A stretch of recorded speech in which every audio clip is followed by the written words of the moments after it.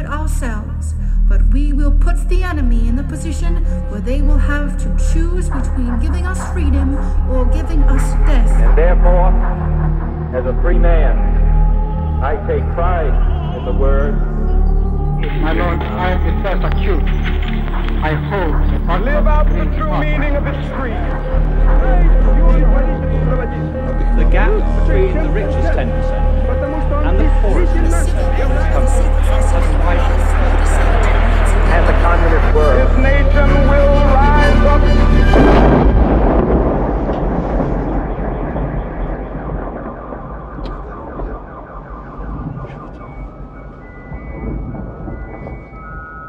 Hezký den, vítáme vás u dalšího dílu podcastu Kolaps, který pro internetový deník Alarm.cz společně připravují Jan Bělíček a Pavel Splíkal. V dnešním dílu se podíváme do Ruské federace, kde se posledních několik týdnů dějí hodně zajímavé věci. Vše odstartoval politik Alexej Navalný svým návratem do Ruska z Německa, kde se léčil poté, co byl nejspíš ruskou tajnou službou FSB otráven novičokem. Navalný, jak pravděpodobně víte, byl okamžitě po přistání zatčen, ale jeho tým v zápětí na to zveřejnil nové investigativní video, tentokrát o nechutně papalášském sídle prezidenta Vladimíra Putina u Černého moře. 10 000 Rusů jsou momentálně v ulicích a z různých důvodů demonstrují proti vládě. Z jakých důvodů?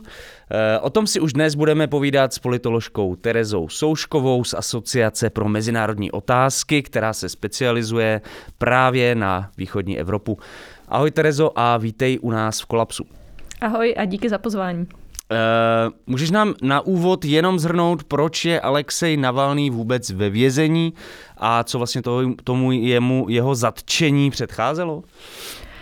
Tak v podstatě to, proč je Alexej Navalný ve vězení, je trochu delší příběh, já ho udělám kratší. Tomu samozřejmě souvisí to s jeho v úzovkách politickou kariérou, kdy režim se ho vlastně snažil umlčet různými prostředky.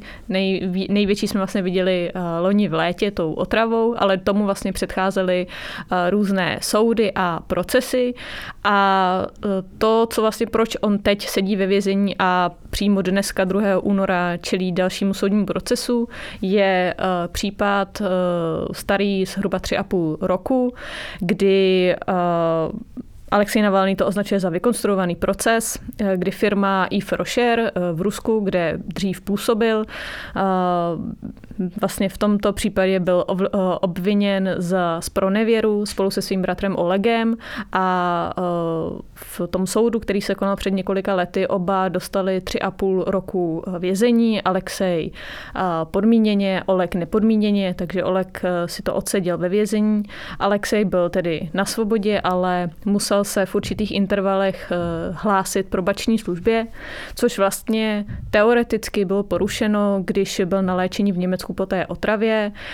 V podstatě se jedná o takový zástupný důvod, proč vlastně ho opět posadit do vězení. A v neděli proběhly už druhá vlna protestů kvůli tomu zatčení Alexeje Navalného a byly tento víkend ty protesty ještě prudší než ten minulý, nebo jaká je ta dynamika těch protestů? V podstatě ono se to těžko počítá, protože to proběhlo v několika časových zónách zhruba ve 100 městech, to bylo asi stejné s tím minulým týdnem a co se týká toho počítání, je to složité, protože neziskové organizace, místní lidé vlastně tvrdí jednu věc, úřady samozřejmě to o hodně snižují, ale zhruba, co já bych tak odhadla, tak ty protesty byly asi stejné, hovoří se o 100 až 150, ty nejvyšší počty jsou 150 000 lidí, že se zúčastnilo. A v kontextu protestů v Rusku je tohle hodně nebo málo? V podstatě je to asi nejvíc od, řekněme, 90. let rozpadu Sovětského svazu. Tam byly ještě jedny protesty právě taky proti vládě a proti sfalšovaným volbám do Dumy v roce 2010 a 2011. Tam to opět byl ten přelom. Bylo to zase v zimě. V Rusku a na východě se prostě protestuje v zimě, ideálně na Sibiři, když je -40. Takže vlastně ty protesty jsou zhruba srovnatelné nebo lehce předčily tyhle a jako obecně, když bych to měla srovnat, to Rusko má zhruba 140 milionů lidí. Takže když si to vlastně porovnáme s tím, kolik těch lidí vyšlo, tak se nám to vlastně zdá, že je to relativně málo, ale na to Rusko tyhle ty počty jsou opravdu velké. A jak vypadala třeba ta reakce policie, protože o tom se hodně mluvilo v souvislosti s těmi nedělními protesty, že to bylo mnohem brutálnější, tak jak vypadala ta situace z téhle perspektivy?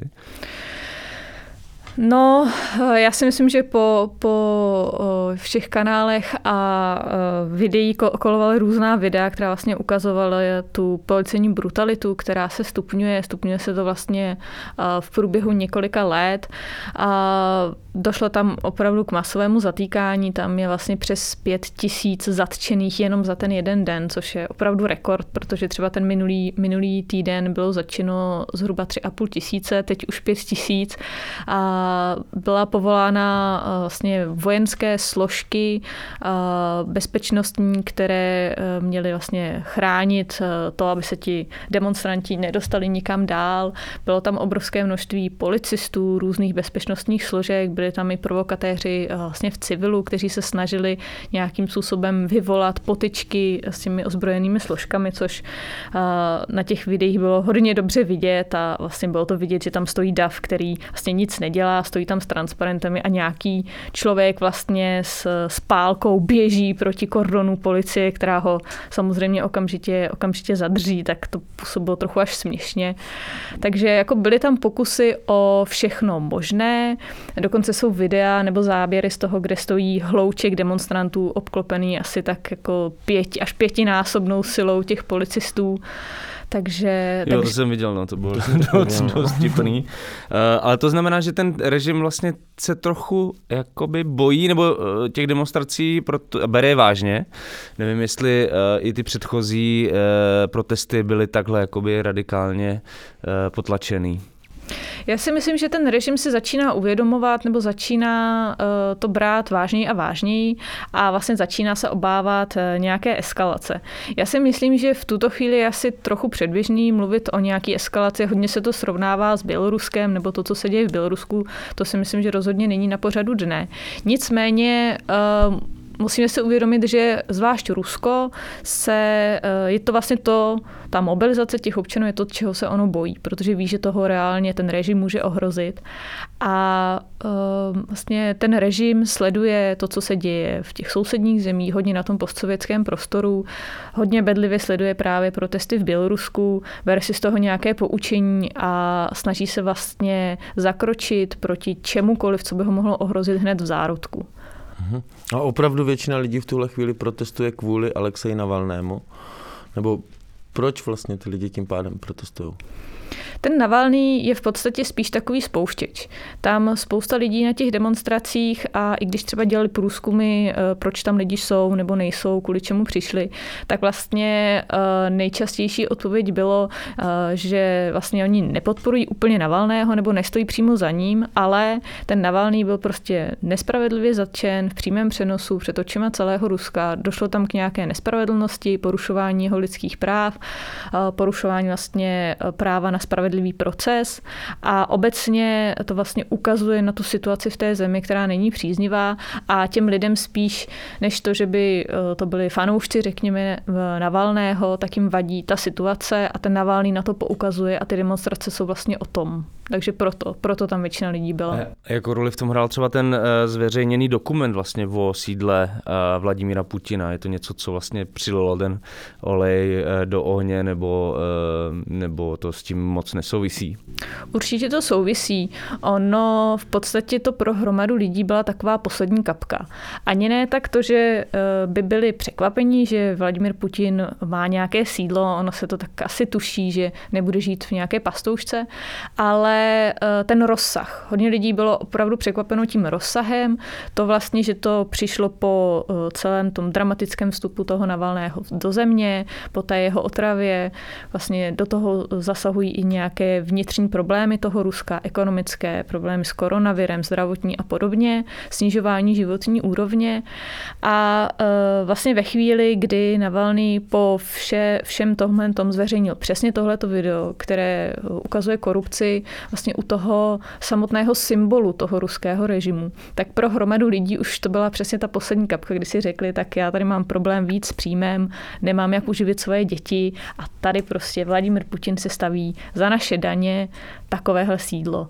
Což vlastně bylo přesně to, na co ten Navalný poukazuje celou tu dobu. A zároveň Navalný musel tušit, že ho zatknou po jeho návratu do Ruska. Myslím, že to byla součást nějaké strategie jeho.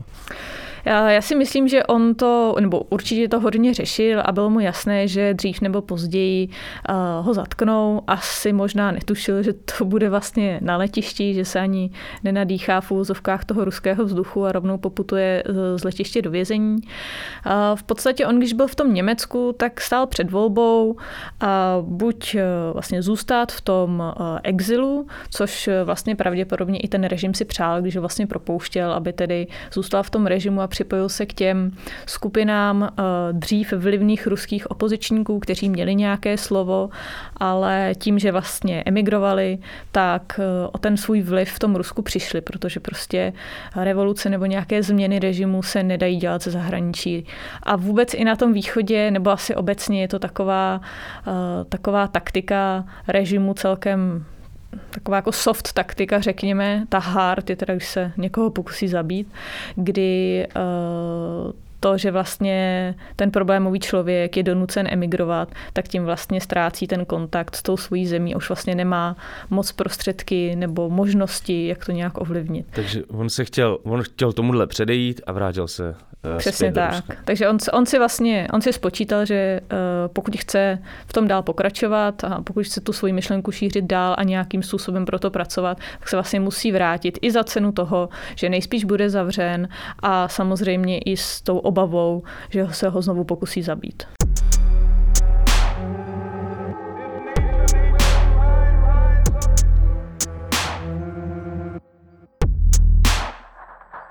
Jakoby Alexej Navalný se v českých médiích objevuje už mnoho let, v podstatě občas vyskakuje v různých politických kauzách, ale bylo by fajn třeba ho tady trochu představit, kdo to vlastně Alexej Navalný je, odkud přichází, kde se vzal Alexej Navalný. Alexej Navalný on vystudoval práva a nejdřív vlastně už celkem brzo začal tak trochu koketovat s tou politikou. On nejdřív vstoupil do opoziční strany Jablko, která vlastně působí až do dneška, jehož předsedou je Grigorij Javlinský, ale ten subjekt vlastně už v té době byl takový trochu víc omšelý, než že by měl nějaký reálnější vliv, řekněme.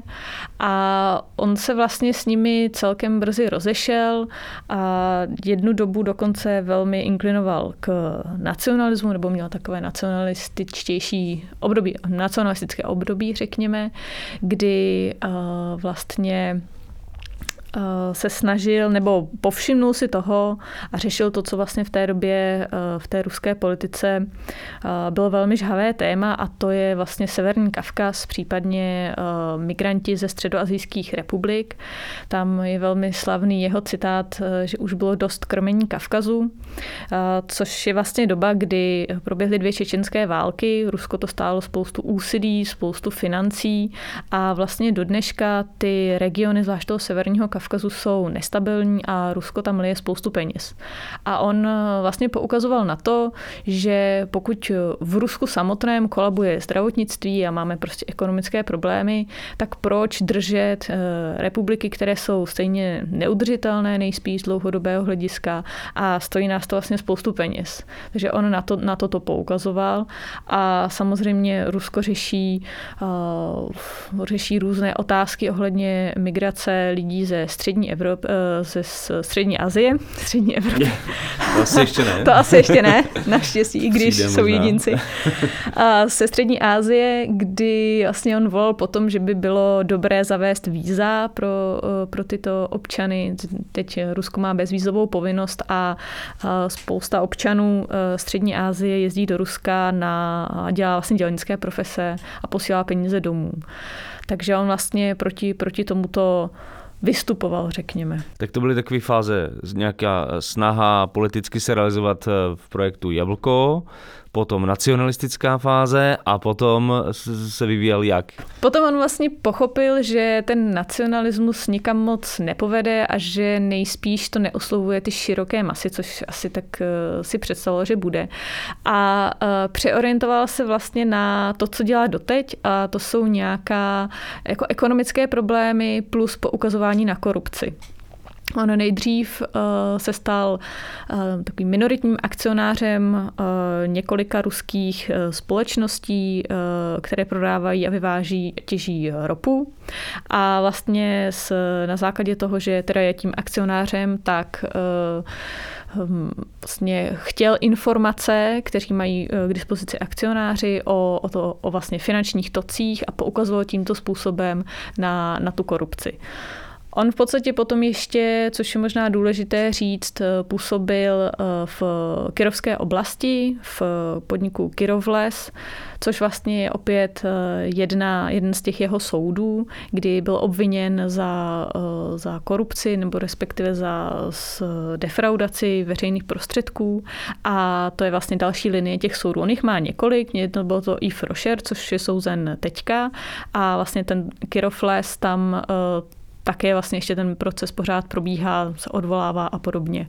Zajímavé na těch procesech je, že on se u obou odvolal k Evropskému soudu pro lidská práva, který rozhodl o pochybení toho procesu, toho procesního řízení, a vydal rozhodnutí, že ruský stát má Navalnému i jeho bratrovi v tom druhém případě vyplatit odškodnění. Na druhou stranu, jakou působnost má Evropský soud jakoby na záležitosti Ruské federace? Asi moc velký nebude mít. Přesně tak. Ale jaký jsou, a mohla bys zhrnout, já nevím, jsem to vynechal, ale jaký jsou v současnosti jeho politické cíle Navalného? Jaké jsou jeho politické cíle? On vlastně sám konkrétně, on nemá politický program, vlastně čeho chce dosáhnout. Jeho politický cíl je, aby Rusko se osvobodilo od korupce a od těch, kteří vlastně té politicko-oligarchické struktury, která jeho slovy krade z toho rozpočtu, a proto se Rusko nemá dobře. Hovoří se o tom, že Navalný chce být prezidentem, on skutečně chtěl kandidovat v roce 2018, ale nebylo mu to umožněno právě na základě toho, že proti němu byl ten soud, nebo respektive, že byl souzen a byl odsouzen. Tam to byla velká kauza, jestli i podmínka znamená překážku pro kandidaturu nebo ne. Nakonec to znamenalo a on kandidovat nemohl. V podstatě v současnosti já si myslím, že on ani sám si nedělá iluze, že by se v blízké době stal prezidentem, nebo že by režim odešel, odstoupil, nebo že by se tam konaly nějaké demonstrace a došlo by k nějaké razantní změně. A v podstatě zatím ty jeho cíle jsou asi takové. Ono jakoby v souvislosti s ruskou politikou se hodně mluví o oligarchických strukturách. Je možný Navalného samotného označit za oligarchu, případně jestli má nějakého konexe na jisté zájmové skupiny, nebo jako vlastně, jak on si stojí v tomhle ohledu? No, to je docela vtipná otázka, protože on vlastně se snaží bojovat proti těm oligarchům, proti těm skupinám. V podstatě je těžko říct, nebo ani ne tak těžko říct, kdo za ním stojí nebo nestojí, ale tak, jak to je, tak vlastně pokud by měl kontakty a byl sponzorován nějakým oligarchou, tak si myslím, že ten režim by už na to dávno přišel. Nehledě na to, že on si velmi uvědomuje a celá vlastně i ta jeho skupina, ten tým kolem něj si uvědomuje, že pokud by brali finance z nějakých zdrojů, které by byly napadnutelné, tak ten režim by toho okamžitě využil. Oni vlastně v dnešní době už nemají ani žádné finance ze zahraničí, to je v Rusku už je to zakázáno, nebo je to velmi problematické je dostat, a vlastně veškerou jejich činnost sponzorují příspěvky od lidí. A jak bys pojmenovala tu jeho roli? Je to jako disident, nebo je to politik opoziční? Ono je to těžko charakterizovat, co vlastně. On vlastně ani je politik, není politik, opozičník, disident v uvozovkách. Já bych ho označila spíš za takového dvorního šaška, ale v dobrém slova smyslu. V tom dobrém slova smyslu. Protože on vlastně poukazuje na problémy z té země, vlastně ze své pozice občana té země, který by se třeba rád dostal dovnitř do té struktury, do toho systému, ale není mu to umožněno, naopak je mu to znemožňováno, jak to je jen možné tím režimem. A on teda se snaží vlastně pohnout ty lidi k tomu, aby si uvědomili, co jsou reálné problémy té země a aby s tím něco dělali. No ale Šašek, tak on tam asi nemá ale moc nějaký jako element humoru, vtipu a tak dále, že to mně to přijde dost, jakože samozřejmě má tam nějaké hlášky, ale mně to přijde dost jakoby vážný, to, co on se snaží dělat. Já jsem s tím příkladem spíš mířila na to, jakoby jak on působí. Ta jeho videa, Navalný je hodně, on ví, jak komunikovat s tím publikem, umí mluvit, umí vlastně odhadnout, jak to udělat, aby ta jeho videa, vůbec i ta jeho vystoupení, kdy třeba on mluví, tak jsou velmi dynamická. Vlastně málo kdy člověk udrží pozornost, řekněme, díl než pár minut, ale toho Navalného prostě tak stojíte a posloucháte, protože vlastně je to takové dynamické. Jo, on opravdu umí komunikovat s tím publikem, je to takový showman. A ty videa jsou přesně takhle udělaná. To video o tom paláci vlastně není jediné, je jich mnoho a všechna jsou poměrně dlouhá a poměrně složitá a stejně jsou udělaná tak, aby udržela tu divákovou pozornost. A vlastně je to, o čem to je. Je to jeden člověk, který mluví a něco popisuje a občas jsou tam nějaké záběry nebo nějaké grafy nebo nějaké grafické prvky. Ale vlastně samo o sobě koukat se na člověka, který mluví a poslouchat korupční struktury nebo rozkrývání těch schémat. To samo o sobě nepůsobí zrovna zábavně. Ale když se na ty videa vlastně díváte, tak máte takový pocit, vyšlo video Navalného, tak si otevřu popcorn, posadím se v křesle a podívám se, kdo teda zase krade z toho ruského rozpočtu. Navíc tam připojil teďka anglický titulky, takže se na to můžu už dívat i já, což je super. Já bych se jenom vrátil k tomu, jak jsme tady mluvili o té jeho nacionalistické fázi. Vlastně i teď v současnosti se objevují články na různých serverech upozorňujících buď od novinářů nebo přímo od aktivistů upozorňujících na kontroverzní vyjádření Navalného na adresu lidí ze zakavkazských republik, výroků k migraci a někteří novináři ho a aktivisté označují za xenofoba a nacionalistu. Myslíš si, že v současnosti ta nálepka je na místě, nebo prostě je to něco, co se týkalo minulosti a už je dávno pryč? Já bych řekla, že to se hodně objevuje v západních médiích i v našich. A jakoby ta situace je složitější. Vlastně souvisí to hodně, když vezmu teda tu západní reakci na to, nebo naši českou, že jak my vnímáme opozici a vnímáme režim. A hromada lidí to vnímá prostě černobíle. Režim je špatný, je to černý, Putin je diktátor a ten opozičník Navalný prostě bojuje proti tomu zlu a on je vlastně dobrý. A jak my to tady vnímáme demokracii, touhu po změně nějakého nedemokratického režimu, tak si to vlastně spojíme s nějakými hodnotami typu svoboda, demokracie, lidská práva, právo na vyjádření názorů, případně to jde ještě dál. A toto vlastně v té ruské politice není. A není to. Navalný není bojovník za demokracii v tom smyslu jako hodnoty nebo lidská práva. On vlastně chce, aby se v tom Rusku přestalo krást a bylo všechno transparentní. Aby vlastně každý člověk měl možnost, řekněme, svobodně podnikat. Ale už to není naplněno nějakými hodnotami. Takže vlastně, a on to ani neříká, on si jak nehraje na nějakého, řekněme, opozičníka v tom smyslu, ve smyslu těch hodnot. To, co on chce, je toto, aby se prostě nekradlo, aby bylo všechno transparentní.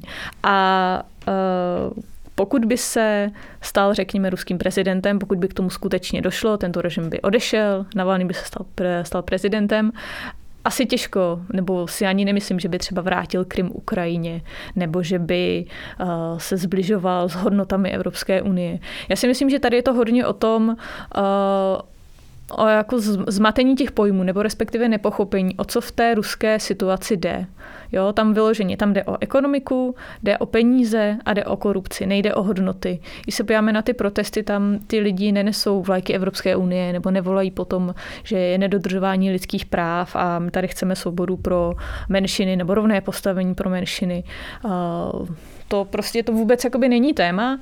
A ten Navalný si i to uvědomuje, že tohle to není to téma. Že prostě to téma jeho je vlastně strašně geniálně vymyšlené, protože je jednoduché a dokáže spojit ty lidi napříč. To, že v zemi je korupce, že se špatně žije, to oslovuje lidi, řekněme, jak konzervativce, tak liberály, jak staré, tak mladé lidi, jak businessmeny, tak učitele ve školách.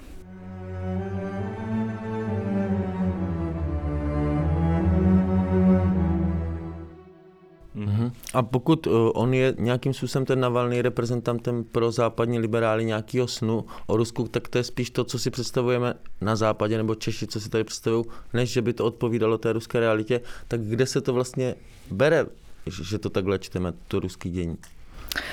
Já si myslím, že my to čteme z hlediska naší situace a to, jak my vnímáme demokracii. Že my vlastně vnímáme demokracii ne to, že tady máme vládu práva, ale že tady máme i nějaké hodnoty a že můžeme svobodně vyjadřovat ty hodnoty.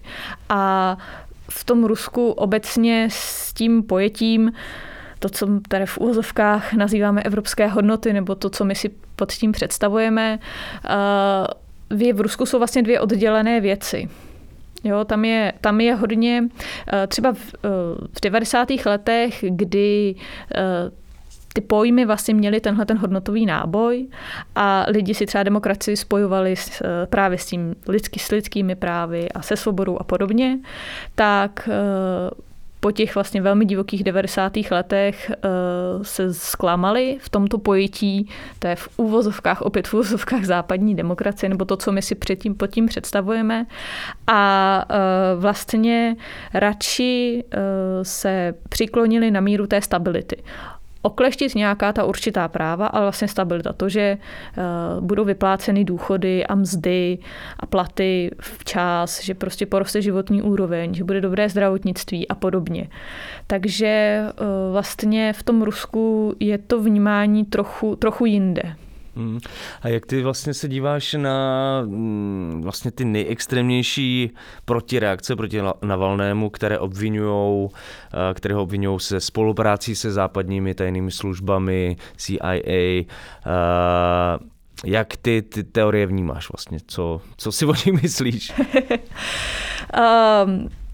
V podstatě na to je jednoduchá odpověď. Pokud by Navalný skutečně spolupracoval s jakýmikoliv cizími službami, tak by Rusko nemuselo sahat do jeho minulosti a vytahovat a konstruovat případy a prostě by ho odsoudilo za tu reálnou spolupráci.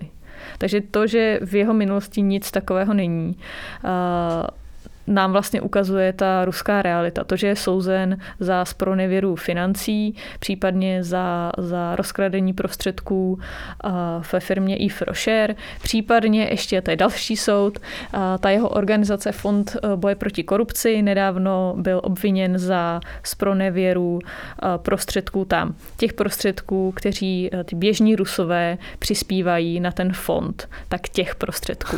Takže to už opravdu svědčí o tom, že vlastně není jiná reálnější věc, na základě které by ho mohli odsoudit. To ale znamená, že tam existuje nějaká že právo je nějak vykonáváno, protože opravdu autoritářský, diktátorský režim by si přece takový obvinění klidně vymyslel a prostě Navalného odsoudil.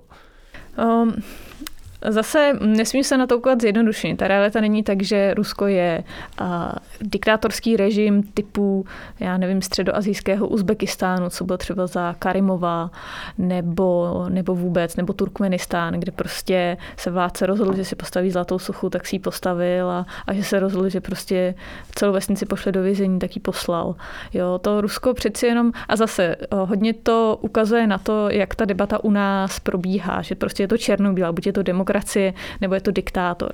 Tohle je takový autoritářský režim, který si uzurpuje politickou moc, ekonomickou, ale poskytuje určitý prostor pro jednání těch lidí. Ve chvíli, kdy vlastně ten člověk si dělá svoje věci a nezajímá se o politiku, tak vlastně ten režim ho nechává být. Jo, pokud si dělá biznis, tak si ho může dělat do té doby, dokud se nestřetne se zájmem nějakého oligarchy nebo jiného biznismena, který má vlivnější přátele. Mně právě šlo o to, že vlastně i sám Vladimír Putin mluví o tom, že Navalný spolupracuje se CIA, s tajnými službami západního světa, takže vlastně jsou dost vážný obvinění. Nevím, jak vlastně ta ruská veřejnost tyhle obvinění jako vnímá. Obvinění se spolupráce se CIA je taková stálice v tom ruském prostoru a odkazujete spíš k nějaké studenoválečnické rétorice, vlastně obviňování těch lidí. Jak říkám, pokud by on spolupracoval se CIA nebo podobnými, tak to, jak moc je sledován, jak je sledován naprosto všechno, je celá jeho rodina, všichni jeho spolupracovníci, jeho finanční situace, vlastně na každém kroku je sledován, tak si myslím, že ruský stát, který se tak strašně snaží něco najít, by teda už jako našel nějaké důkazy, že teda je spolupracovník a na základě toho by s ním udělali velmi rychlý proces. Reálný. A co teda v tuhle chvíli Alexej Navalný znamená pro Vladimíra Putina, respektive pro ten putinovský režim? Tak Alexej Navalný dlouho artikuloval požadavky a Vladimír Putin na ně nereagoval. A ta situace vlastně probíhá doteď. Já si myslím, že ten režim on ho sledoval jeho aktivity, snažil se mu zabránit jakýmkoliv způsobem, aby si rozšiřoval vliv, takže nemá přístup do médií, nemá přístup do těch státních médií. Bylo mu zamezeno, aby kandidoval i do těch prezidentských volbách, ve volbách na starosty Moskvy, také tam byly problémy, je souzen a podobně, ale vlastně sám Vladimír Putin se snaží předstírat, že neexistuje. A když už je přímo tázán, je donucen o něm mluvit, tak to už vlastně je takový vtip, že ho nikdy nenazývá jeho jménem, vždycky vymýšlí všelijaké různé přezdívky, jako účastník případů, ten občan. Případně, když byl v Německu a byl tázán na tu otravu, tak o něm hovořil jako o tom pacientovi a podobně. To je něco, co se nějak jako děje v ruské politice, že o někom nemluví se jeho jménem, aby nevím co? To je spíš je to taková výjimka a je to myšleno, aby vlastně mu nedělali zbytečnou popularitu. Tak jako ono už to vypadá jak nějaký jako šamanismus, nebo, no právě, vlastně, nebo naopak, jako že vlastně že v některých náboženstvích se o tom bohu a o svědcích jako nemluví, tak prostě, jestli to náhodou nemá úplně opačný efekt. No. Rozhodně to má ten efekt, že to k sobě přitahuje víc pozornosti a vznikají na základě toho celé články i podcasty o tom, jaká všechna jména dal Vladimír Putin nebo respektive ten režim Navalnému, takže spíš je to kontraproduktivní. Příště uděláme další díl speciální o jménech Alexeje Navalného. Já si přinesu celý seznam. Ale má ještě někdo jiný takhle prominentní jakoby postavení toho nepřítele číslo 1 pro putinovské Rusko? Já si myslím, že ten nepřítel číslo 1 je spíš v uvozovkách. To je ono je to celé hodně mediální bublina. Když se na to podíváme, tak ten Navalný vlastně dokáže mobilizovat určitou část obyvatelstva pro to, aby vyšli do ulic, ale vlastně reálně ten režim, ta struktura je natolik uzavřená, že on tam vlastně nemá jak proniknout. A tím, že nemá žádné mocné spojence, kteří by byli například v rámci toho systému, nebo by měla takový vliv, aby se mohly narušovat ty pilíře toho režimu a ty složky, na kterých ten režim stojí, tak vlastně je to celé spíš takový mediální obraz. A je to hodně mediální obraz na západě. Já si myslím, že ten Navalný je vlastně spíš známější na západě, než je třeba v tom Rusku, i když teď se ta situace hodně změnila. Souvisí to s tou otravou, souvisí to s jeho návratem a teď samozřejmě s tím videem. Dneska už v podstatě, co tak vím, tak v podstatě všichni v Rusku tak už někdy slyšeli o tom, kde je to Navalný, nebo o některém tom jeho videu. Dneska už je opravdu známý. Ale pokud byl ještě donedávna Navalný známější na západě než v samotném Rusku, tak to je něco, co on se zároveň snaží změnit. Tak protože předpokládám, že to nedělá jenom pro západní média. No ne, naopak, on to dělá právě pro ty Rusy, pro tu domácí politiku, pro ty Rusy, ale spíš víc se toho chytají ti západní novináři, hlavně ti novináři, případně politici, než vlastně, že by to tolik oslovovalo, nebo donedávna, než že by to tolik oslovovalo ty Rusy. Což je trochu paradox. A zároveň ty západní média, jestli jsem to dobře pochopil z toho, co jsi říkala, mají sklon to trochu zkreslovat podle svý vlastní vnímání demokracie a reality ruské vůbec. Přesně tak. Prostě ono je to na jednu stranu pochopitelné, protože to Rusko prostě je složité a fakt to vyžaduje nějaké jako delší studium, delší vhled toho, pohybovat se v té společnosti, aby vlastně ten člověk pochopil, jak ta společnost, nebo aspoň částečně třeba pokusil se pochopit, jak ta společnost funguje. A to, co se prostě vymyslí někde od stolu v Praze, v Londýně, v Washingtonu. Ta situace je prostě jiná a závisí taky, jestli sledujete opoziční média nebo sledujete státní média, jaký typ těch státních médií. A vlastně vidíte, že to jsou dva úplně jiný světy. Takže potom, když tady ti nadšení liberálové a lidskoprávníci sledují jenom ty opoziční média a vlastně jenom Navalného, protože se na to dobře kouká, jsou tam dost často anglické titulky. Potvrzuje to jejich představy. Přesně. Oni mají Twitter v angličtině, stránky v angličtině, takže to je takový, je to jako dobrý zdroj pro určité záležitosti Ruska. Třeba on tam krásně mít jako zdroj Navalného na ekonomické problémy Ruska, kde je korupce a tak je super. Ale je to jenom jako výsek té reality. Ta realita v tom Rusku je daleko složitější a není jenom taková, jako ji ukazuje ten Navalny. Já neříkám, že ukazuje špatně, to vůbec ne, ale ukazuje jenom část té reality. A vlastně, aby ten obraz byl celý a plastický, tak je potřeba vlastně sledovat tu situaci i jinde, v jiných médiích, mluvit s těmi lidmi a tak podobně.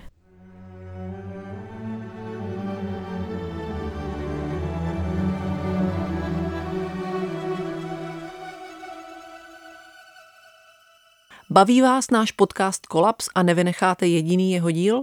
Podpořte jeho vznik finančním příspěvkem v naší stálé kampani na portálu darujme.cz/projekt/905. Odkaz najdete i na našem webu a2larm.cz.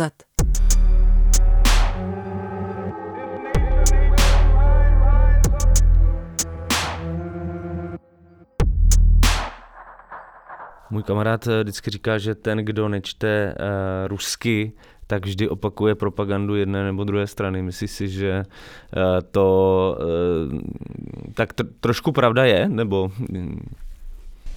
Já bych řekla, že jo. Že asi je to zjednodušený, ale v podstatě ano. A ty jsi ještě říkala, že vlastně Navalný dostává do ulic jenom určité skupiny té ruské společnosti. Mě by zajímalo, o kterých skupinách jako je řeč. Mm-hmm. V podstatě jsou to ty skupiny, které mají přístup k internetu a nějakým způsobem ten internet umí používat a pravidelně ho sledují. Protože, to jsou většinou mladší lidi. Věkový průměr na těch demonstracích byl 18 až 35 let. To bylo 60% všech těch demonstrantů. Bylo v tomto věkovém rozmezí. Zbytek toho Ruska nebo těch lidí a vlastně je to většina těch lidí. A není to problém jenom Ruska, ale vlastně všech zemí. Že je obrovská masa lidí, kteří vlastně jsou pasivní, ta politika je tolik nezajímá a jsou hodně konzumenti té televize. Přijde člověk domů z nějaké šichty, svalí se na kanapé k televizi, pustí si, přepíná ty programy, slyší tam, jak ten Vladimir Putin dělá tu svoji práci dobře, jak teda ten západ na nás útočí a jak ta špatná, prohnilá a morálně prostě úplně hrozná Evropa, nebo gayropa, jak se hodně v Rusku říká, tak na nás útočí a chce nám sebrat ty naše hodnoty. A tak to ten člověk tak jako bere, má svoje problémy, má co dělat, aby vyšel s platem a já nechci, aby to znělo jako karikatura, ale těch lidí je spousta, jsou i u nás, jsou v každé zemi a to jsou vlastně ti, ke kterým ten Navalný ten dosah nemá. A zároveň vlastně ten režim tu pasivitu odměňuje. Vlastně už jsme o tom mluvili dneska, že v podstatě může si člověk dělat, co chce, pokud nezasahuje buď do nějakých ekonomických kauz nebo do politických kauz. Přesně tak. A jak režim teda vlastně pokrývá tady ty demonstrace okolo Navalnýho? V podstatě on se na začátku, když ty demonstrace třeba začaly před několika lety, tak se je snažil buď nepokrývat vůbec, nebo to označovat, a to vlastně dělá doteď, označuje to za pár šílenců, kteří se snaží svrhnout ten režim a dělají nepochopitelné věci, snaží se obvinovat, že vlastně mobilizují i žáky, takže upozorňují rodiče, aby rozhodně nedovolili těm svým dětem se účastnit podobných zvrhlostí, aby místo toho radši šli s dětmi a trávili celý ten den spolu jako rodina, tak jak by to mělo být, ty správné rodinné konzervativní hodnoty. A samozřejmě, když už o nich musí informovat, tak velmi krátce a ty počty těch demonstrantů samozřejmě snižuje nebo případně ukazuje ta videa, kdy ti demonstranti napadají na ty policisty. Samozřejmě některá z toho jsou i vyvolaná těmi provokatéry, což vlastně právě potom využívá ta státní propaganda a ukazuje to teda, že jsou to opravdu nějací blázni, kteří se snaží útočit na kordon policistů. Takže ta strategie nemluvit o Navalném, všechno ignorovat už teďka moc nefunguje, pokud jsou v ulicích 100 000 lidí a je potřeba se k tomu nějak postavit. Ale kdybychom vlastně šli obecněji k tomu putinovskému Rusku v uvozovkách, na čem podle tebe vlastně ten režim současný jako stojí? Jaká je jeho pozice momentálně a z čeho odvozuje tu svoji legitimitu, nebo proč je ruská veřejnost stále jako celkem loajální vlastně? Mm-hmm. Tak v podstatě to vychází ze dvou takových zdrojů. První jsou ty pilíře toho Ruska a potom je to vlastně, na čem stojí ta legitimita, a to je procedurální věc, respektive to, že ten režim se odkazuje na to, že byl zvolen v demokratických volbách a že si vlastně lid zvolil ty své vůdce, protože to dělají dobře, proto je znovu zvolil, jako Vladimir Putin byl už několikrát znovu zvolen, a to je vlastně to, co tomu režimu dává legitimitu. A potom ta spokojenost těch lidí. Legitimita na základě těch voleb a výběru těch lidí je samozřejmě problematická, protože tam dochází k volebním podvodům, jak v průběhu těch voleb, tak vlastně do té doby, kdy nejsou připuštěni vlastně dnes už žádná reálná opozice. Je tam tak vytvářena ta jakoby zdání nějaké opozice, zdání demokracie, zdání toho, že je výběr, ale vlastně ve skutečnosti žádný není. Vlastně demonstrovala to, že Navalný se o něco podobného jako pokouší neustále, ale vlastně nemá přístup do toho prostoru politické jakoby sféry ruské. Přesně tak. Jak je možný tam vůbec proniknout, by mě zajímalo, protože vlastně to působí jako nějaký hermeticky jako uzavřený prostor, kde každý má svoji roli pro ten režim, ale nikdo vlastně cizí do něj nemůže proniknout. Tak je to vůbec možný? Já myslím, že jsi správně odpověděl, protože přesně takhle to je. Tam v současné době není možný, aby tam skutečná opozice vlastně nějakým způsobem pronikla. Jsou tam malé strany nebo malá hnutí, malé prvky, kterým bylo dovoleno se třeba angažovat na, řekněme, komunální úrovni. Tam ta politika není tak tuhá jako na té státní. V tom parlamentu vlastně tam sedí buď Jednotné Rusko, anebo vlastně ty strany jako komunisti nebo Žirinovský, a kteří vlastně jsou opozice jenom zdánlivá, protože oni vlastně v tom vystupují proti těm provádním návrhům, ale ve finále potom vždycky hlasují tak, jak je potřeba. A takhle to probíhá. Na té komunální úrovni tam vlastně víc vidíme možnosti nějakého působení nezávislejších subjektů. Tam dost často na té komunální úrovni to vzniká tak, že je nějaký místní problém, ekologický, nebo to, že se chtějí zamezit postavení parkoviště, aby tam bylo hřiště, nebo prostě byl problém s bouráním takových starých domů. Chruščovek, to je případ starý několik let. A vlastně kolem toho problému se ty lidi zhluknou a začnou vyvíjet nějakou aktivitu a pak třeba kandidují do místní samosprávy. A tam je třeba možnost pro určité lidi se tam dostat. Takže vlastně Navalný tak trochu viděl, jak to funguje a začal se taky soustředit na různé jako kauzy, kolem kterých jako vlastně mobilizuje tu politickou svoji činnost. Teoreticky ano, ale on se soustředí vlastně na státní úrovni, na tu korupci v těch nejvyšších patrech. Tohle jsou problémy, které se týkají, řekněme, malého městečka a 1/4. Jo, tak tam je to relativně možné, ale jako proniknout vlastně do těch vyšších pater, tam je to vlastně uzavřená. A ty jsi mluvila o tom, že ty hodnoty demokracie po těch dost divokých 90. letech se spíš v Rusku přeorientovaly na nějakou jako stabilitu a aspoň mírnou prosperitu, kterou, jestli jsem to dobře pochopil nebo tak vnímal, že vlastně ten Putin nabídnul těm Rusům. Ale dá se toto říct pořád? Funguje pořád Putin jako garant té stability a řekněme nějaké mírného růstu životní úrovně, ale stabilního? To je přesně to, co teď poslední dobou přestává být pravda. Ten Putin a ta jeho politika, vlastně on se dostal k moci v roce 99, byl premiérem, potom se stal velmi rychle prezidentem a od té doby, a vlastně on měl částečně štěstí, částečně se mu to podařilo jeho vlastním úsilím stabilizovat to Rusko. Samozřejmě k tomu přispěl i ropný boom a nárůst cen za ropu, takže vlastně k tomu měl i hodně financí a podařilo se mu to Rusko nejen stabilizovat, ale vlastně zároveň okleštit i opozici, připoutat ty regiony a zbavit se konkurence, jak politické, tak případně oligarchicko-politické. A vše právě to bylo pod pláštíkem té stability. To, že se prostě po těch 90. divokých letech podařilo zajistit, aby začala fungovat nějakým způsobem ekonomika, podniky, aby lidé začali dostávat sociální dávky, důchody, pláty, aby byly vypláceny a tak podobně. A aby ten režim vlastně pro ty svoje občany, pro ten svůj elektorát představoval nějakou stabilitu.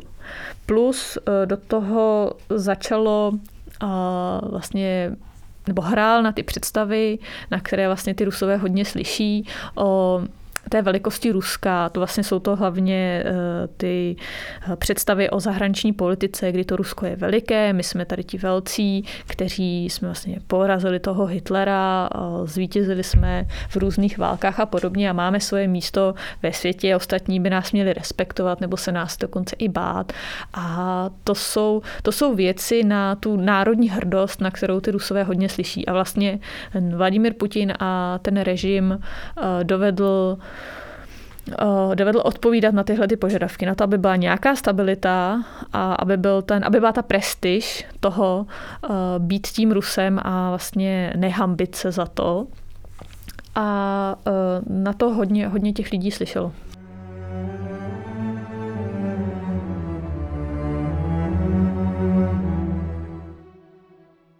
Ale ještě teda, promiň, ten vlastně Navalný, on slibuje, že tohle bude dělat líp než Putin. Trochu jsem pochopil z toho, co jsi říkal, že to bude dělat bez korupce a ta prosperita se vrátí, ale nějaký demokracie, lidský práva, to prostě není součást, takže to bude tak jako, že on nabízí takového Putina bez Putina. Já si myslím, že v tuhle chvíli je hrozně těžký říct, co on vlastně nabízí. On se soustředí na tu ekonomiku, na to, aby prostě bylo bez korupce. On vlastně poukazuje na to, že on se jakoby navrací k tomuhletomu úspěšnému modelu, to, že vlastně nebo to Rusko je velká bohatá země, která má obrovské nezměrné prostředky a když se tady přestane krást, tak vlastně bude na všechno. Budeme se mít dobře, budeme mít vysokou životní úroveň, bude dobré zdravotnictví, dobré školství, spousta příležitostí pro lidi budou svobodně podnikat a nebudou chtít opouštět zemi. A to je vlastně to, na co on hraje. A v současnosti ten program jeho je takový, ale on neříká, až se stanu prezidentem, tak budu dělat tohle, budu dělat tamhleto. On prostě zatím jenom poukazuje na ty problémy. On zatím jako nenabízí jiné řešení. Ve finále, kdyby se tam skutečně dostal, tak vlastně zjistil, jaká je skutečná realita toho vládnutí té zemi, co jsou vlastně všechno za problémy a jak je potřeba to řešit. A určitě by, jako tak vždycky to bývá, zabředl by do hromady problémů a ti lidé vlastně začali být nespokojení, že ty reformy nejdou tak rychle, že to prostě nepřišlo takhle, že si musíme pořád utahovat dál opasky a stejně nic nevidíme. Jak to třeba teďka je v Arménii. Mně přišlo zajímavé, o čem se mluví teďka v souvislosti s ekonomickou situací Ruska, že v podstatě mnoho komentátorů zmiňuje to, že se Rusko v podstatě ekonomicky nevrátilo dodnes na úroveň předkrizovou, to znamená z roku 2008 životní úroveň ruských domácností je v podstatě stejná, ne-li horší než v roce 2008. Jak to podle tebe souvisí s těmi vojenskými konflikty na Ukrajině, v Sýrii a dalšími prostě konflikty, do kterých se ruská armáda zapojuje? Ovlivňuje tohle všechno ještě i nějak tu stabilitu režimu? V podstatě spíš je tam ta otázka, že to je hodně drahé. Dělat invazi někam, angažovat se vojensky v jiné zemi, udržovat si obrovskou armádu s nějakým vybavením je opravdu velká díra pro rozpočet. Ruský rozpočet zveřejňuje výdaje na armádu, ale samozřejmě to není pravá částka, ta reálná je o mnoho vyšší a můžeme se jenom dohadat vlastně, kolik reálně to z toho rozpočtu bere a samozřejmě ty peníze potom chybí jinde. V minulém roce se hodně řešily ceny za ropu. Rusko je vlastně jeden z nejvíc světových vývozců ropy a ty ceny vlastně pro ně jsou naprosto zásadní a určující pro ten vyrovnaný rozpočet. Ty ceny vlastně v minulém roce bo tuším na jaře klesly dokonce k $0 za barel, což bylo samozřejmě jenom chviličku, ale Rusko v podstatě potřebuje, aby ty ceny za barel ropy bylo kolem $40, spíše více, aby ten rozpočet byl nějakým způsobem vyrovnaný. A ruský ministr financí v loňském roce řekl, že pokud ta cena za barel bude $30, tak Rusko je schopno vydržet 4 roky. Zhruba tak, jak má. A to byla zároveň nějaká, jakoby, já to moc nepochopil, ale přišlo mi, že to je nějaká obchodní válka mezi Saudskou Arábií a Ruskem. O co v ní vlastně tenkrát šlo? Když, já nevím, jestli se k tomu chceš vracet, ale vlastně, když jsi to zmínila, tak mi to přijde zajímavý. V podstatě přesně tak, šlo o limity na těžbu, čímž by se vyhnala cena, ale zároveň to Rusko by na tom tratilo, protože ono potřebovalo vlastně, aby doplnil ten svůj rozpočet, produkovat co nejvíc, prodávat co nejvíc té ropy. Takže vlastně jenom v krátkosti. A podepsali se na ruské ekonomice taky sankce, o kterých se třeba v České republice hodně mluvilo a byly i předmětem nějakého politického konfliktu tady? Já nejsem úplně ekonom, takže přesná čísla vám neřeknu, ale nějakým způsobem se to podepsalo. Není to tak, že by se to úplně nepodepsalo, ale zas na druhou stranu to nevnímejme tak, že zavedeme sankce a ta země se prostě do 2 dnů položí. Jo? Nebo do půl roku, že se položí. To určitě ne. Zas takhle to nefunguje. Já bych se jenom vrátil k těm válečným konfliktům, protože mě zajímalo, jak jsou vlastně vnímaný ruskou veřejností, protože jestli to dobře chápu, tak se třeba v roce 2013-14 začalo Rusko nějak jako ekonomicky zvedat po té globální ekonomické krizi a přišla válka na Ukrajině, pak prostě válka v Sýrii. Jestli tam ruská veřejnost vidí souvislost mezi její ekonomickou situací a těmi válečnými konflikty, nebo prostě ty konflikty hrajou nějakou jinou roli pro třeba důležitou roli pro ruskou identitu a tak dále. V podstatě ti lidé, kteří vidí nebo jsou schopni dohlédnout tu souvislost v těch konfliktech a nepovažují za něco důležitého, ale naopak, že to vlastně odnímá ty finance z toho rozpočtu, se vlastně zhruba korespondují s tím elektorátem nebo s těmi lidmi, který vidíme na těch demonstracích nebo na valného demonstracích. Většina těch Rusů... To není moc teda.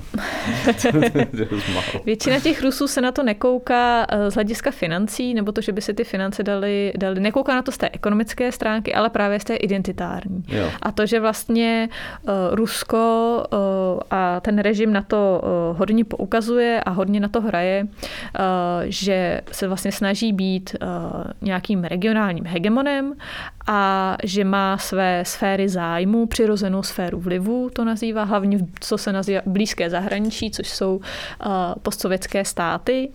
A tam Rusko se snaží uplatňovat to, co považuje za svou právoplatnou roli, vlastně zasahovat do těch záležitostí a nějakým způsobem to řešit tak, aby si zajistilo bezpečnost v uvozovkách nebo naklonilo tu vládu pro to, aby vlastně spolupracovala s tím Ruskem a tak podobně. A celé to zasahuje nebo poukazuje na tu identitu toho Ruska jakožto velmoci, která se může vyrovnat Spojeným státům, které také zasahuje do záležitostí, vnitřních záležitostí jiných států, právě proto, aby se zajistilo bezpečnost a tak podobně. Takže to znamená, že třeba většina Rusů nebo Rusů, který podporují tyhle intervence, jsou schopní obětovat svůj osobní prospěch, ekonomickou situaci pro tuhle velmocenskou jako image. Ano, zvlášť jsme to viděli právě po připojení Krymu nebo anexi Krymu a válce na východě Ukrajiny, kdy vlastně ten režim se snažil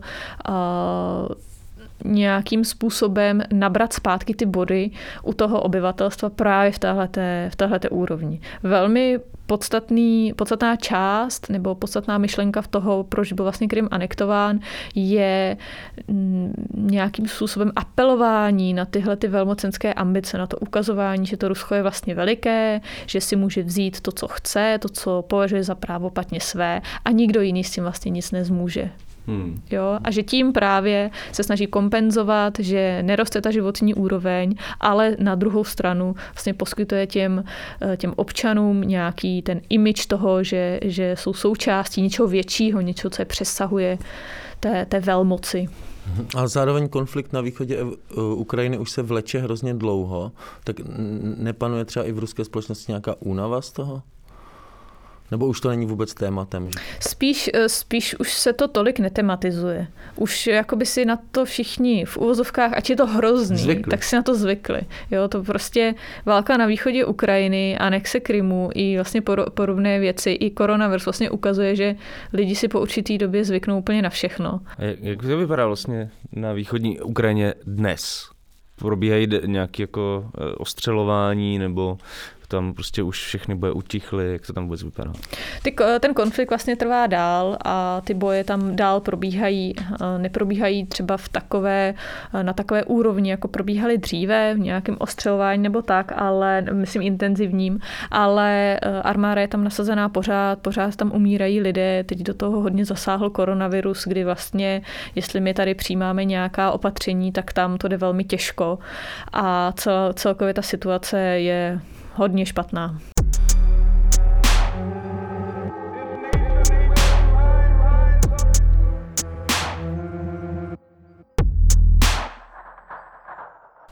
A je to, protože je to něco takového, že říkáš, že jsme si vlastně na to zvykli, ten konflikt trvá už několik let, tak je to něco, co je součástí nějakého nového jakoby řádu, že je nějaký permanentní konflikt, který už se vlastně ani nikdo nesnaží řešit. Jak to Rusko, tak Evropa vlastně už jakoby rezignovali na to, že by se to vyřešilo, takže prostě ta Ukrajina je tak jako ponechána sama sobě, že tam bude ta válka asi na věky.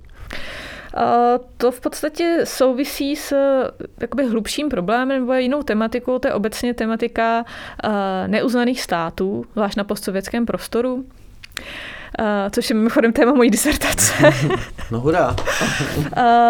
Takže Arménie, Gruzie, přesně tak. Přesně tak. Všude to je Je to vlastně něco, co zvlášť to Rusko používá, aspoň teda já se domnívám, jako nástroj ve své zahraniční politice a účel není, aby se ty konflikty vyřešily, ale aby působily jako nějaká páka právě v té velmocenské politice, v té zahraniční politice právě v rámci toho blízkého zahraničí. Ale zároveň to Západ taky není schopný řešit. Oni ty konflikty obecně nemají moc možností, jak se vyřešit, protože máte vlastně nějakou zemi a část obyvatel se rozhodne, nebo nějakým způsobem rozhodne, že nechce být součástí té země a chce si vyhlásit nezávislost na základě práva na sebeurčení nebo jiných požadavků, ať jsou více či méně legitimní, to je vlastně opět je to různé. A to Rusko zde figuruje jako vlastně patron nebo podporuje právě ty separatistické tendence a ta hnutí. A vlastně tam je potom otázka, vlastně co s tím separatistickým územím udělat, jestli ho tedy uznat, nebo neuznat, nebo ho zpátky inkorporovat do toho území. Teď vlastně ty konflikty se vlečou nějakou dobu. Když se podíváme na Podněstří, tak to je vlastně záležitost od 90. let. Ta Ukrajina je relativně nedávná, nebo konflikt o Náhorní Karabách. A to jsou vlastně konflikty, které mají mnoho stran a mnoho řešení a špatně se dochází k nějakému konsenzu nebo nějaké shodě. Plus se do toho samozřejmě promítají potom představy toho obyvatelstva, které tam žije, například v Podněstří. Tam vlastně od 90. let vyrostla celá generace lidí, kteří to berou vlastně jako normu, že jsou nějací Podněstřané a že vlastně nejsou součástí Moldavska a tak podobně. Takže vlastně ta povaha těch konfliktů v úvozovkách v tomhletom je hrozně složitá a je hodně vrstevnatá. A ať se vlastně třeba řekněme nějaké západní instituce nebo organizace snaží to vyřešit, probíhají jednání, tak vlastně ty jednání nikam nevedou právě proto, že je to tak hrozně složité a každý ten postsovětský kvazistát má, ta realita je složitá a je jiná, je odlišná od vlastně toho jiného.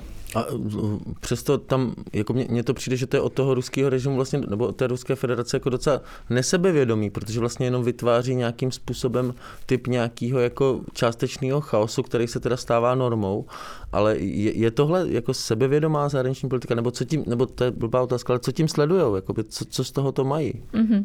Tak v podstatě právě proto, když ta země je nestabilní a má tam nějaký takovýhle konflikt, tak na základě toho to Rusko může, nebo vlastně ta jeho taktika je prosazovat nějaké svoje zájmy.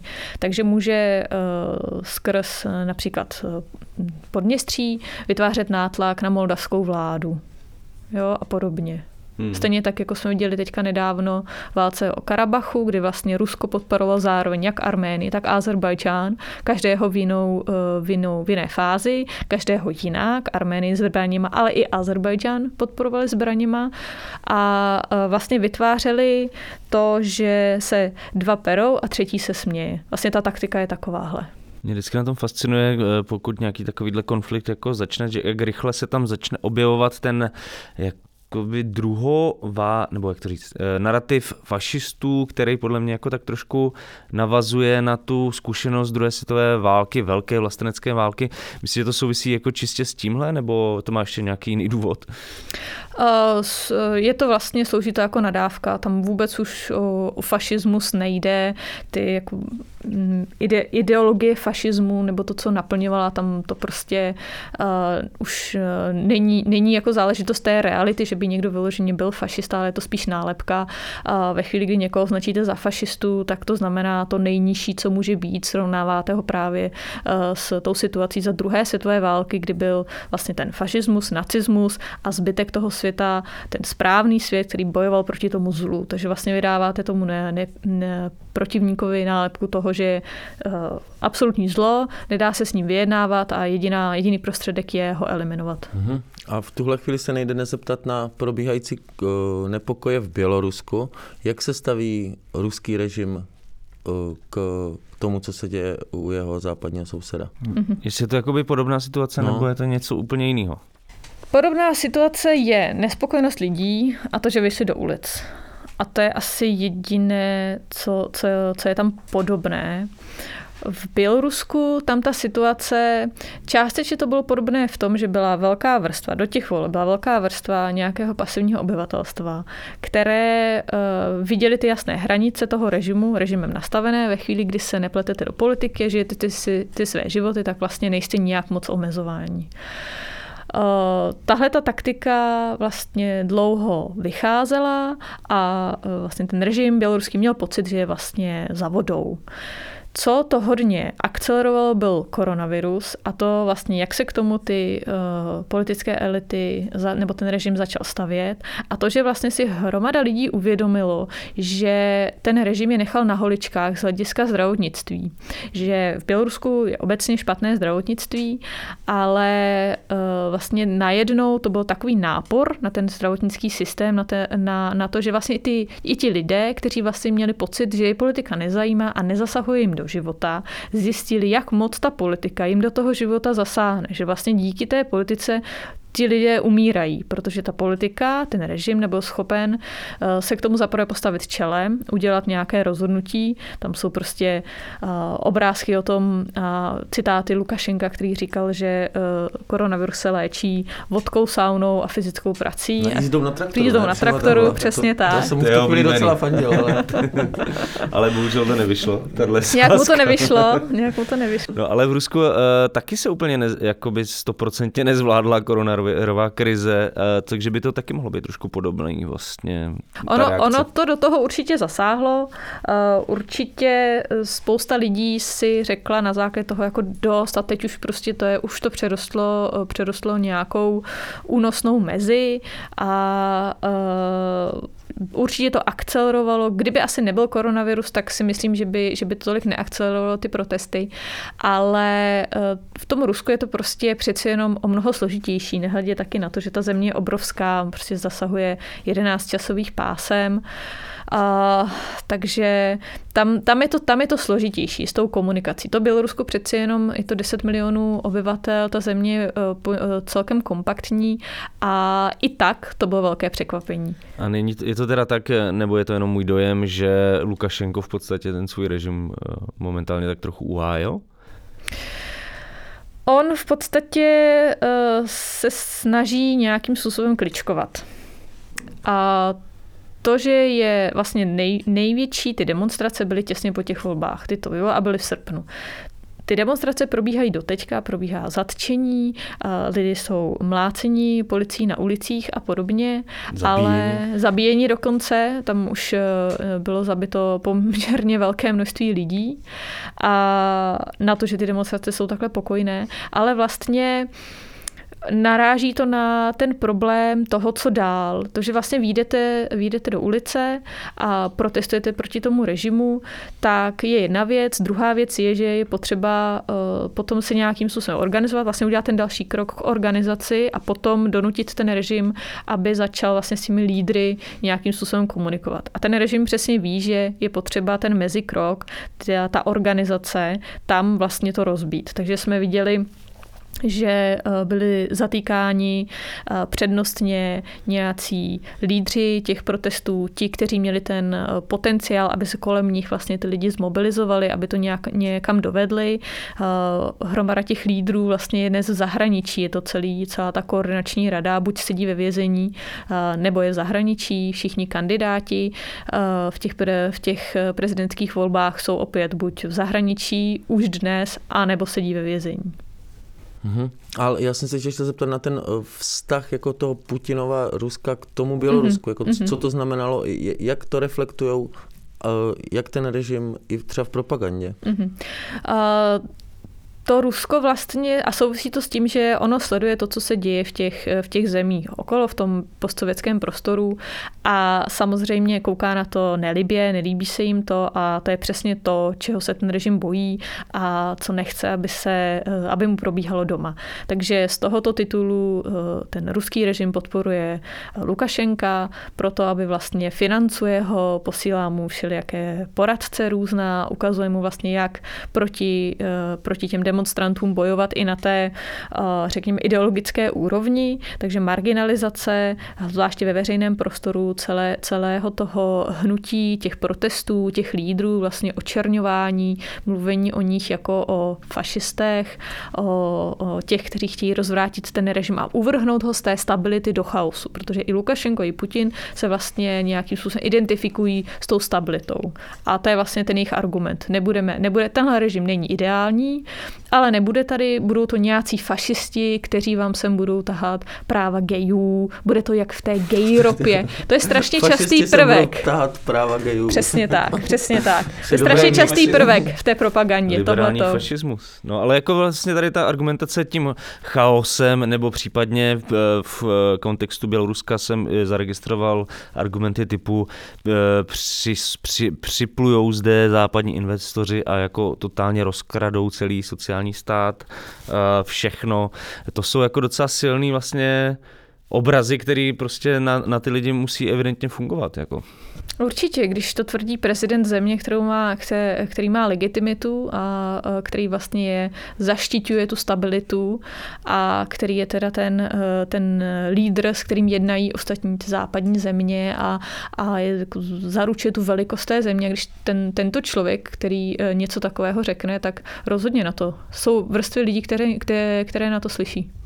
Já bych se možná ještě na závěr vrátil zpátky k Alexeji Navalnému a k těm protestům v ruských ulicích. V co může podle tebe ta aktuální krize vyústit? Jaké jsou nějaké jako nejpravděpodobnější scénáře toho, co se bude dít? Mm-hmm. Nejpravděpodobnější scénáře je, že Alexej Navalný zůstane ve vězení a ty demonstrace utichnou. Nějaký jiný scénáře? Podle tebe nehrozí žádný jiný scénáře. Takhle. Ono... Třeba nějaký happy end. A to je super odpověď. Já jsem realista. Já dělám ten východ, tak jsem realista. Nemáš žádný happy endy. Já bych samozřejmě ráda bych, abyste mě tady pozvali znovu a bavili bychom se o tom, jak je Rusko demokratická země, jak se tam všem žije skvěle. A kritizují Evropskou unii za porušování lidských práv. Přesně tak. Víte se, co tady dělají. Bohužel to si myslím, že asi úplně nehrozí, ale veškeré demonstrace, když lidi vyjdou do ulic, ono je těžké to odhadnout, co se stane zítra, protože vlastně se to může otočit na tu i na druhou stranu. A v tuto chvíli asi je těžké odhadovat, co se stane, nicméně asi z těch zkušeností, nebo co jsme viděli v minulosti, jak to dopadlo s těmi demonstracemi, tak vlastně budou lidi zatčení, bude s nimi soud, půjdou do vězení, dostanou obrovské pokuty a obecně se budou snažit jakýmkoliv dalším demonstracím zabránit. Když jsme viděli ty přípravy na ty nedělní demonstrace, jenom v Moskvě uzavřeli kompletně celé širší centrum, nejezdili metro, nebo respektive metro jenom projíždělo těmi stanicemi, nezastavovali, byly zavřené restaurace, kavárny, chodili policisté a nutili majitele těch podniků, aby vypli Wi-Fi. Dokonce jsem četla, že jeden novinář si chtěl dát džus v nedaleké restaurace a nalili mu ho do kelímku, přelili mu ho ze skleničky do kelímku a řekli, že prostě ten den mají zakázáno nalívat do skla, aby náhodou se něco nestalo. Takže oni se na to opravdu hodně připravovali. A jestli budou demonstrace pokračovat dál, což zatím oznámeno není, zatím není svolána další demonstrace, možná bude zase příští týden, nicméně ten režim na to bude stále víc a víc připraven, bude víc a víc zatýkat a bude se snažit vlastně to nějakým způsobem eliminovat. Co to vyvolá v těch lidech, jaká bude reakce lidí? Viděli jsme něco v Bělorusku v průběhu toho srpna, září, ale vlastně vidíme, že ta situace je teďka trochu patová a vlastně nevíme, kam se to posune. Jakože vlastně to Bělorusko tak trochu působilo jako nějaký cvičiště pro to, co se bude dít, že se můžou testovat nějaké strategie, prostě jak potlačovat demonstrace, které teďka se budou asi Putinovi a spol docela dost hodit. Určitě využije nějaké zkušenosti, co se naučil, nebo co viděl u Běloruska. O aktuálních protestech v ulicích ruských měst, osobě Alexeje Navalného, ale i pilířích dnešního putinovského Ruska jsme si dnes povídali s politoložkou Terezou Souškovou z Asociace pro mezinárodní otázky. Já ti ještě jednou děkuju, Terezo, že jsi za námi dnes dorazila do studia Mr. Wombat a měj se skvěle. Děkuji za pozvání, mějte se hezky. To je vše i z dnešního Kolapsu a loučí se s vámi také Jan Bělíček. Pavel Šplíchal, dar. Zase brzo. Čau.